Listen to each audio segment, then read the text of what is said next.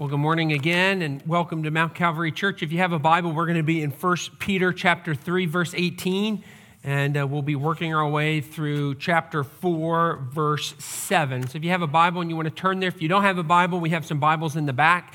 You're free to keep it if you'd like. But we're going to continue marching our way through 1 Peter today. Ashley and I have 3 kids. We talk about our kids a lot. They each love to swim. They're looking forward to the summer, to going back to Willowwood and spending all day long at the pool. We were just talking about our membership at the pool, thinking about all the fun memories we have swimming. Well, our 3 kids are very different personalities, and so as we're reflecting back on how they learn to swim, because they're all pretty different, they each learn to swim at different paces, different ways. I felt like Truman. We just tossed him in the pool one day, and he's like a baby dolphin just swimming away. Caroline and Jack are a little bit more cautious. I remember specifically with Caroline, our oldest. She didn't have brothers to show her the way, but she loved the water, but she was really nervous about the uncertainty of it. I remember sitting on the edge of the pool with her. She's a toddler. We're in Virginia, and she loved it, but she hated it, both at the same time. And I remember before she even knew how to swim, one of the first things that I taught her was how to jump off of the edge of the pool into the arms of her dad. It was fun reflecting on this with her. She did not love this in the first service, but she was so nervous to do it. And every dad's done this. You're in the pool, you take a couple steps back in the water, she's standing on the edge, and you put your arms out and you say, honey, you can jump to your dad. And she was nervous. She's looking all around, looking at all the other people, and what do we say, dads? We say, look right at me. See my arms, hear my voice. Don't look at the other swimmers. Don't look at the water. Like, I am right here, and I'm going to catch you. I always catch you. You can jump, and it is going to be okay. And then after the first time that she did it, she just loved jumping into the water, and I could step further back, but she knew her dad was going to catch her. What a feeling that is for us, right, dads? The thought or the feeling that your kid is jumping into your arms.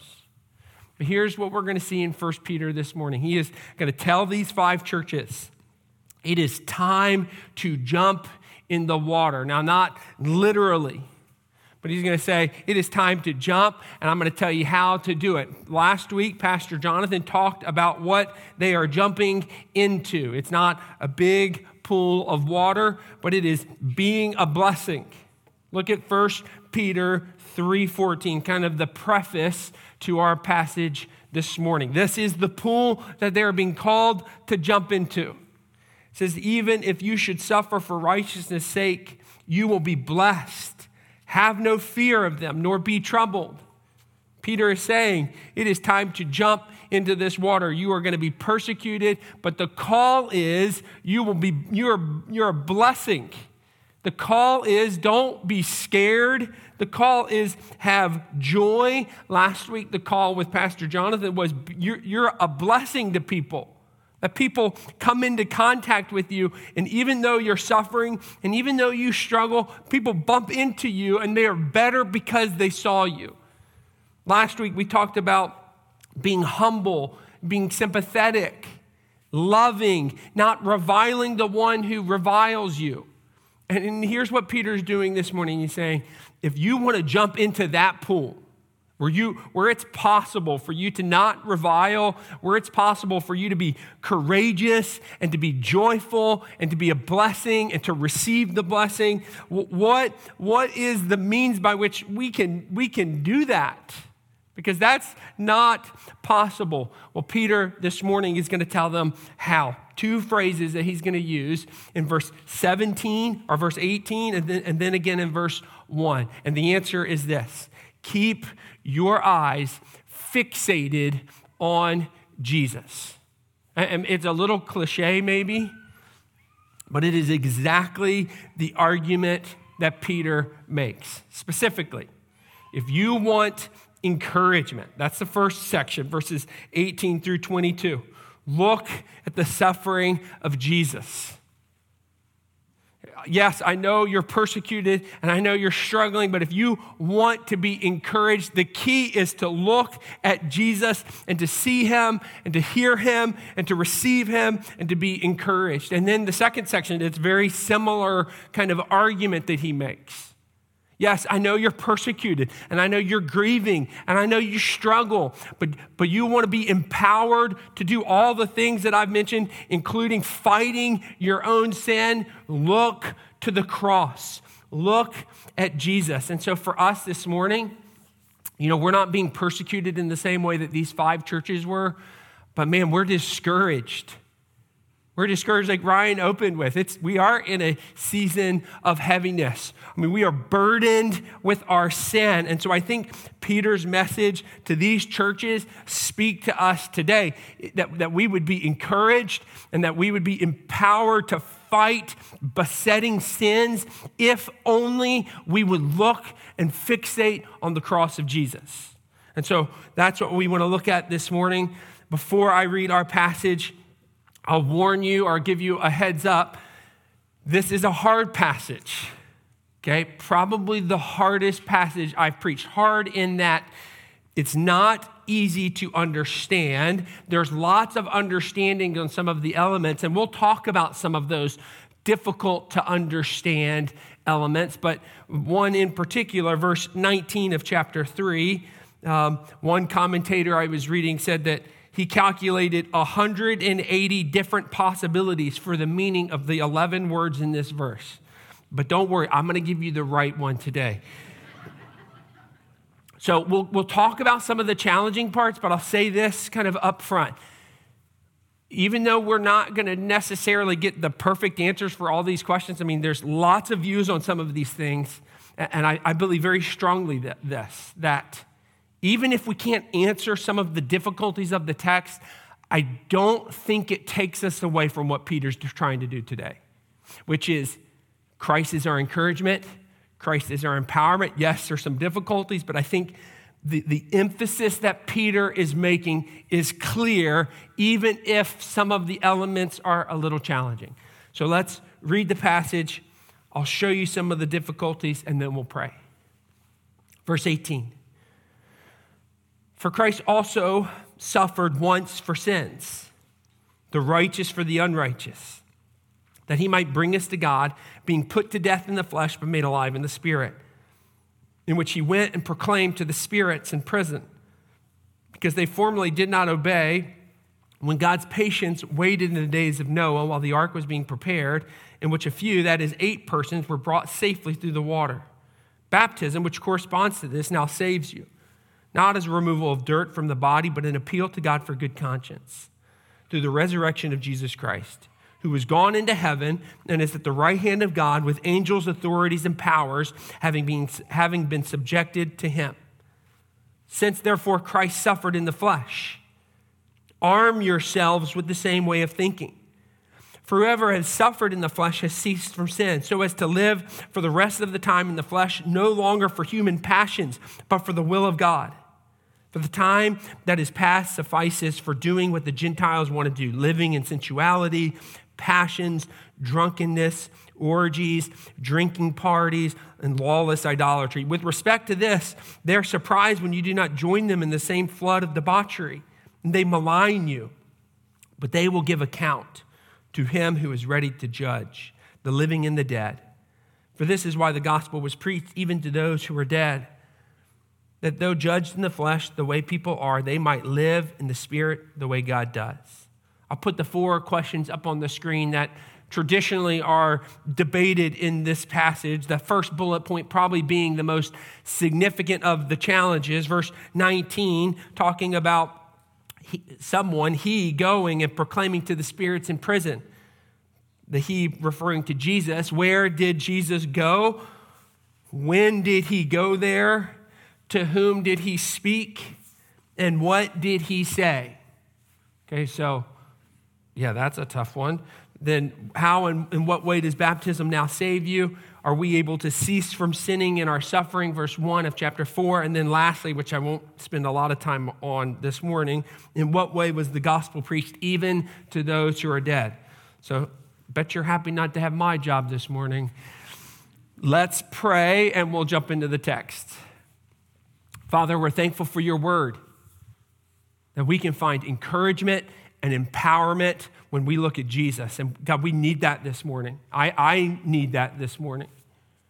And so God, I pray that as we study and we think about some difficult texts, God, I pray that we will see the sun that comes out of this, the bright sun of encouragement and motivation to fight against our sin. And so God, we pray this morning that we would hear from you through your word, through your Spirit, that we would be convicted where we need to be convicted, that we'd see our sin. I pray against pride and blindness to where we've gone wrong, but that we'd be convicted and we would walk into the light, that we may do battle against our sin, God. And I pray for the one that's discouraged this morning, that God, that we would see Jesus and find encouragement, and we'd find hope, and we'd find a future today that we need.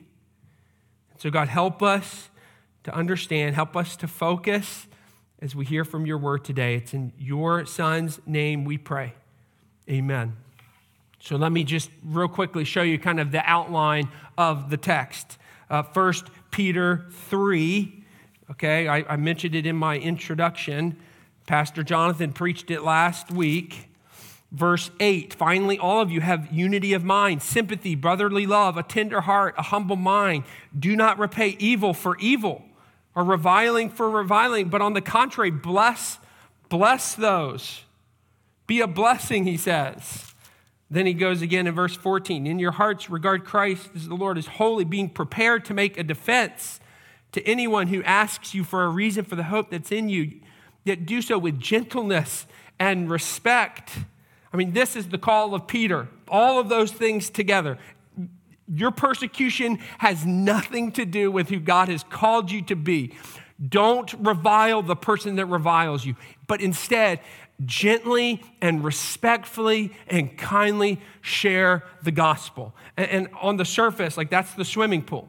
It's like, how can we do that? Peter's going to make his argument pretty clear this morning. The only way you can do that is if you look at Jesus. You fixate and center yourself on the life and the death and the burial and the resurrection of Jesus. Verse 18 and verse 1, that's where I get this from. So verse 18, for Christ also suffered once for sin. So he's saying, well, how can you do all these things? Well, Christ did. For Christ did this. And then he'll explain some of the argument. But then again in verse 4:1 sounds pretty similar to verse 18. Since, therefore, Christ suffered in the flesh. And then he continues with what are the results? How can you do all that you've been called to do because of Christ? And so we want to start with Christ is our encouragement, verses 18 through 22. I mean, it is amazing the power of a well-timed, well-thought-out encouragement. And we've all experienced this. You're having a bad day, or you're discouraged, or you're sad, or you're just exhausted, and that friend texts you, or you get that piece of mail, or someone says something nice to you, builds you up. I mean, the power of encouragement. I was on a run this week. This is an example of how it's not always that helpful. I was on a run this week, and I had just finished my run, a pretty long run, so I was feeling good, and I stopped running, and a car drove by, rolled down the window. Yeah, come on. He said, don't stop, keep running. And I turned and said, come and run with me. How about that? Encouragement is powerful, and this is what Peter is doing. I mean, he's just been telling them some heavy things, to do some heavy things. We've gone through the passages in 1 Peter about submission. I mean, that's heavy. Submit to the wicked emperor. Submit in your relationships, in your marriage. Submit at your workplace. Even if there's challenges, we're to submit. And now he's saying, now let me encourage you on the way in which you can do this. And how does he encourage them? He points to Christ. Okay, so he walks through this progression of Jesus' life. And so if you're comfortable with writing in your Bible, I underline these because I think he's showing them the road that Jesus walked as a means of encouraging them for the road that they walk. So first, in verse 18, he starts with, he suffered in the flesh. Just like you're suffering in the flesh, Jesus also suffered in the flesh. Then the progression continues. Verse 18, he was put to death. And so this maybe isn't the encouraging part, but he's essentially saying, like, that's what's coming. You also could be put to death. Peter is himself about to be killed from this emperor for his faith. And so Peter recognizes this. As we follow the progression of Jesus, we're not just going to suffer for him, he's saying, you will be killed because of him. But that's not the encouraging part. He continues with verse 19. The progression continues. Verse 18, he was made alive in the Spirit. This is the resurrection. Verse 21, he mentions the resurrection specifically. He's saying, not only will you suffer, not only will you be put to death, Jesus was made alive. He was resurrected, and he doesn't stop there. It continues in verse 22. He says, Jesus wasn't just brought back to life. He went into heaven and is at the right hand of God with the angels and the authorities and the powers all being subjected under him. So do you see the progression? Jesus suffered. He was crucified. And he was resurrected. And he wasn't just resurrected. He wasn't just brought back to life, but he ascended to the right hand of the Father. And now who's doing the subjecting? Who's the one doing the subjecting? It's not Jesus any longer. Jesus submitted himself while on earth, even to wickedness, people who didn't love him. He submitted himself. But now the powers, the spiritual powers of the world are now bowing their knee before Jesus. And so Peter is saying, this should encourage you. It's the principle of oneness, that you get what Jesus get, churches. That when you're unified with Jesus by the power of the Spirit through your faith in his Son, you are unified. You are intimately, closely tied as one together, one person. And so, and this is just a great gift that we get what Jesus gets.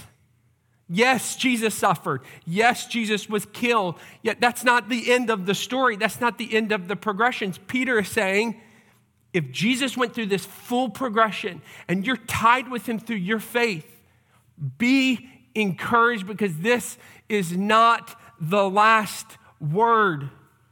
One day you will sit triumphantly, supremely over all the pain and all the problems, just like Jesus is currently doing right now. And so this is what he's saying, and this is encouraging for us. That if you're in the fog right now, the fog of life, if you're overwhelmed, if victory is hard for you to imagine, think of Jesus. Center yourself on Jesus. What's our encouragement in whatever it is you face? It may not be persecution. It's probably not persecution. But we said it looks a lot of different things in 1 Peter. It may be grief. It may be a struggle with sin. It may be sadness. What's the answer for finding encouragement? Look and fixate and center yourself on the life, the death, the burial, the ascension of Jesus. Because you get what he gets. Someone texted me this week with a not good diagnosis. But with the text, she sent me a verse. I was thinking of what verse can I send to them. She sent a verse that really echoes precisely what Peter is saying here. Here was the verse that she sent to me, Isaiah 26, 3-4. You keep him in perfect peace, whose mind is stayed on you. What a passage, because he trusts in you. Verse 4, it's on the screen. Trust in the Lord forever, for the Lord God is an everlasting rock. Do you want encouragement? Are you overwhelmed? Blessed is the one whose mind is stayed on Jesus. I mean, that's what Peter is saying. You want encouragement? Focus on Jesus. Read about him, study him, look at what he's done, because that's what God has in store for you. Now, I feel pretty confident that that's what Peter's trying to do in these first couple verses. I've not explained, but kind of danced around verses 19 through 21. So maybe we should look at that for just a minute. But I think that's the point. I think the point is he's trying to encourage them that look at all that Jesus went through and how he was victorious. And then he gives this example of Noah in verses 19 through 21. 19 is the big one, verse 19, in which Jesus, I would assume, went and proclaimed to the spirits in prison. Okay, so, well, what is he saying? When did Jesus do this? Who is Jesus going to, and who is he proclaiming to? And I think I've alluded to this. I'm perfectly fine with saying that we may not know for certain what Peter says here. And that not knowing for certain what something means doesn't take away from the inerrancy or the inspiration or the authority of God's word. It just admits that we are imperfect and we have limited understanding. And I operate this way in lots of areas of my life. There are things that I don't understand that still work, even though I don't understand them completely. And I think this is an example of that. We may not know exactly what he means, but God's word is still true. But let me tell you what I think it means. And you can disagree. We can have a cup of coffee and talk about how we don't really know. I think this is talking about a pre-incarnate Jesus going through the Holy Spirit to indwell Noah, to proclaim to the other people in the world pre-flood of the righteousness of God. So I'll say that again. I think that this Spirit is a pre-incarnate Jesus who goes and proclaims through Noah. So 2 Peter tells us that Noah was a herald of righteousness. It's the same word. Herald is the same word for proclaiming here. So I think it's not literally Jesus is in the Spirit, but I think it is Jesus through the Holy Spirit empowering Noah to share God's righteousness and faith before the flood to the people in the world. And the main reason that I think that is I don't like the other solutions. And I think that when 2 Peter calls Noah a herald of righteousness and connects to this proclaiming in 1 Peter, I think that's a strong argument that it's not Jesus actually doing the proclaiming, but the Spirit working through Noah. Hopefully I haven't lost you. So I'll tell you the other main views for this would be that after Jesus' death and before his resurrection, his spirit went down to Hades, or the temporary holding place for those who have died, and that the Spirit of Jesus proclaimed the gospel to these people who died or during the flood, and that they got what's called a second chance to respond to the truth because they never had that proper opportunity to respond.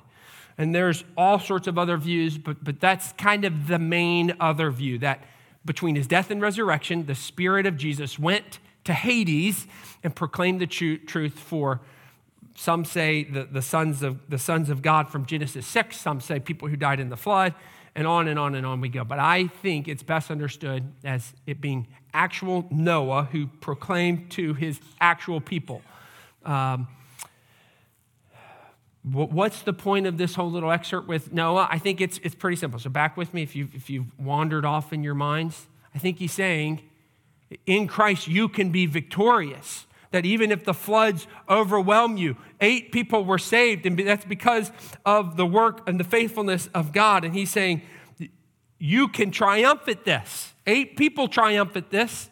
They beat this. They were able to come through this because you can have victory in Jesus Christ. And so what he's saying is it doesn't matter the flood that overwhelms you when you're with him. That's what baptism is. He's not saying baptism literally when you get put in the water. That's not what saves you. He says it's not the washing of your body of dirt. It's what baptism represents. Okay, what does baptism represent? Romans 6:4, you're buried with him in his death. You're risen to walk in the newness of life. It's this supernatural connection with Jesus that we get through our faith in him, that we are connected, the oneness with him. And so baptism is a picture of us saying we are with him. His death is our death. His life is our life. His fate is our fate. And so the point is, you can be triumphant over whatever you face. Just like the flood, these 8 people with the flood, because when you are related to Christ in oneness, you can be victorious. But that's not it.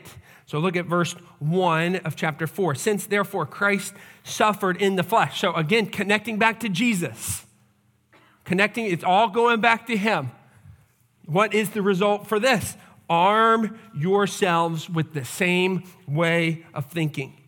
For whoever has suffered in the flesh has ceased from sin. Okay, this is a pretty remarkable passage. I've not spent a lot of time on 1 Peter 4:1, but the phrase that has stood out to me this week, arm your thinking. Arm yourselves with the same way of thinking. For whoever has suffered in the flesh has ceased from sin. What we get here is kind of the full circle. Going back to the death of Jesus doesn't just encourage your heart, which it does. That's what he's just said, that you can be victorious with him. But now he's saying it can empower you to live in a different way. I mean, you're armed to go to battle, to not please the passions of your flesh, but to follow the will of God. If you would arm your thinking with the same way that Jesus thought, you are able to have victory over your sin. I mean, that's a powerful promise. He's not saying that you can cease from sin. He's not saying, he is saying you can cease from sin, but what does that mean? I don't think he's saying you're never going to sin again. Because we know in Scripture, Peter's a really good example of sin that creeps up into our life and gets us. But what I think he is saying is that when you are fixated and centered on Jesus, when your mind is fully focused on the suffering, the death, the burial, the resurrection, and the ascension of Jesus, you're so focused on him. Even if you suffer, you have lost your appetite for sin. Sin has no appeal to you. I mean, you are centered on Jesus. Suffering's not going to take it away. Nothing's going to take it away because you're focused on Jesus. And it's not literally ceased from sin, but you are so focused on Jesus, overwhelmed by what he has suffered for you on the cross, that you don't have time for sin. You don't have heart for sin. There's no appeal to sin because you are so centered on him. It's very similar to when you give your wedding vows. And you stand up with the pastor and you forsake all other women, you forsake all other men. You don't literally forsake them. You're not literally casting all other males and females out of your life forever, but it's a picture of saying it just looks like a forsaking because you're so focused on your wife. It may seem like a forsaking, even though it's literally not. You're so focused on your wife, on serving her, for caring for her, for spending time with her, that it appears that you've literally forsaken all other women. And it's the picture here with suffering and fighting sin, that we're so focused on Jesus. That what is sin? What is sin? We're suffering, we're struggling, but it's Jesus. Jesus also suffered. That we don't go towards our sin. So the question is, does your knowledge of Jesus and your centering on Jesus arm you to fight and have victory over your sin. Because Christianity is not just a set of beliefs that we acknowledge and we understand, maybe we memorize them, but here Peter's telling us it's more than just believing. It's taking the beliefs and using them, wielding them against your passions of the flesh. I remember a hunt that I went on a couple years ago. Some guys here from the church thought it'd be funny to take the city guy pastor out on a hunt, so we went pheasant hunting. Okay, what an experience. It was amazing. It was amazing. I felt like we were cheating. It was a very controlled hunt for pheasants. They put the birds in there for you. That's nice. You knew they were there, so you're walking through, and then we had a dog, a yellow lab with us. He would go get the birds. That's nice of him. And then we would hand them to someone. They cleaned the birds for us. I'm like, this is living. This is great. But I was nervous. I don't use my shotgun ever. And so that first bird that came out and came on my side of the field, my hands were shaking. I was nervous to pull the trigger, and by the time I finally got to the point to pull the trigger, my gun was still in safety. It was still in safety. So the bird just looked at me and smiled, like, "See ya." But here's what Peter is saying: is that are you armed? Like a weapon does you no good if it sits in the other room. A weapon does no good for you if it's on safety. He's saying, arm yourselves with the thinking of Christ and his suffering and use it to actively battle against your sin. I like that second verse there in chapter 4. So as to live for the rest of the time, that's for the rest of your life in the flesh, no longer for human passions, but for the will of God. That's what the arming helps us to do. Jesus, his suffering and his death. I mean, Jesus was focused on doing that, following the will of the Father. And so for us, it's when we think like that, the way that Jesus did, when we consider what he did, it arms us to say no to my passions, but yeah to the will of God. I will follow him, even if I suffer, because that might be God's will. It will be God's will, that you will suffer and you will struggle. But because I can think like Jesus did, Mark 8 tells us, this really great scene in Mark 8 where it says, Jesus fixed his eyes on Jerusalem. It's the turning point of the book where he finally says, I see what Jerusalem is and I'm set to go there. And what Peter is saying is, that's the way you should think about life. Fixated on following God and not your sin. And he lists the different sins. Different passions and sensuality, drunkenness, orgies, drinking parties. I think he's saying any sin, what's your sin? I don't care what it is. It may not be drunkenness. It may be anxiety. It may be greed. It may be envy. I don't know whatever your sin is, Peter's saying, focus on the suffering of Jesus to go to battle against your sin. And what is the key ingredient for us to be empowered to fight against our sin? It's that Jesus loves us. It's not fear. It's not fear. What is the greatest deterrent against our sin? The strongest empowerment against what your anxiety, whatever it is. Knowing that Jesus suffered for you because he loved you. It's verse 18.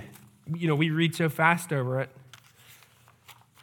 For Christ suffered once for sins, the righteous for the unrighteous, that he might bring us to God. What is the arming? It's recognizing that you're in that verse. Christ suffered for your sin. He gave you his righteousness for your unrighteousness, that he might bring you to God. And that we would see that love, we would recognize that love, we'd center ourselves on that love, and that we would focus on Jesus alone and not our sin. And so that's the pool. I mean, that's the motivation for getting in the pool. Seeing Jesus, that we can we can be humble and we can love and we can care for our enemies if only we would fixate our lives on Jesus. Let's pray. Father, we're thankful for today. We're thankful for encouragement. We're thankful for that because we are discouraged in all sorts of different ways. But God, I pray that today, even as we sing these next two songs, that we would be reminded of your Son, Jesus Christ, who was discouraged too, but today is encouraged. And so, God, I pray that we would be encouraged by recognizing all that Jesus has done for us. And just make that new and make that real to us. I know we talk about this a lot. Some of us have heard this for years and years and years. But God, I pray that today, that it would be real to us. That your Son was triumphant. That he is supreme over all else.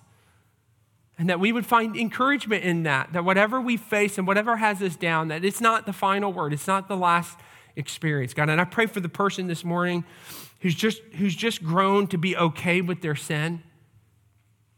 God, I pray that they would see your Son Jesus on the cross and their heart would be completely broken. God, again, it's not just a fact. It's not just something we can know, but it will be an empowering truth to cause us to say no to our passions, but to follow your will for our lives. And so, God, I pray that we would be overwhelmed with gratitude because of what your Son has done for us today. It's in your name we pray. Amen.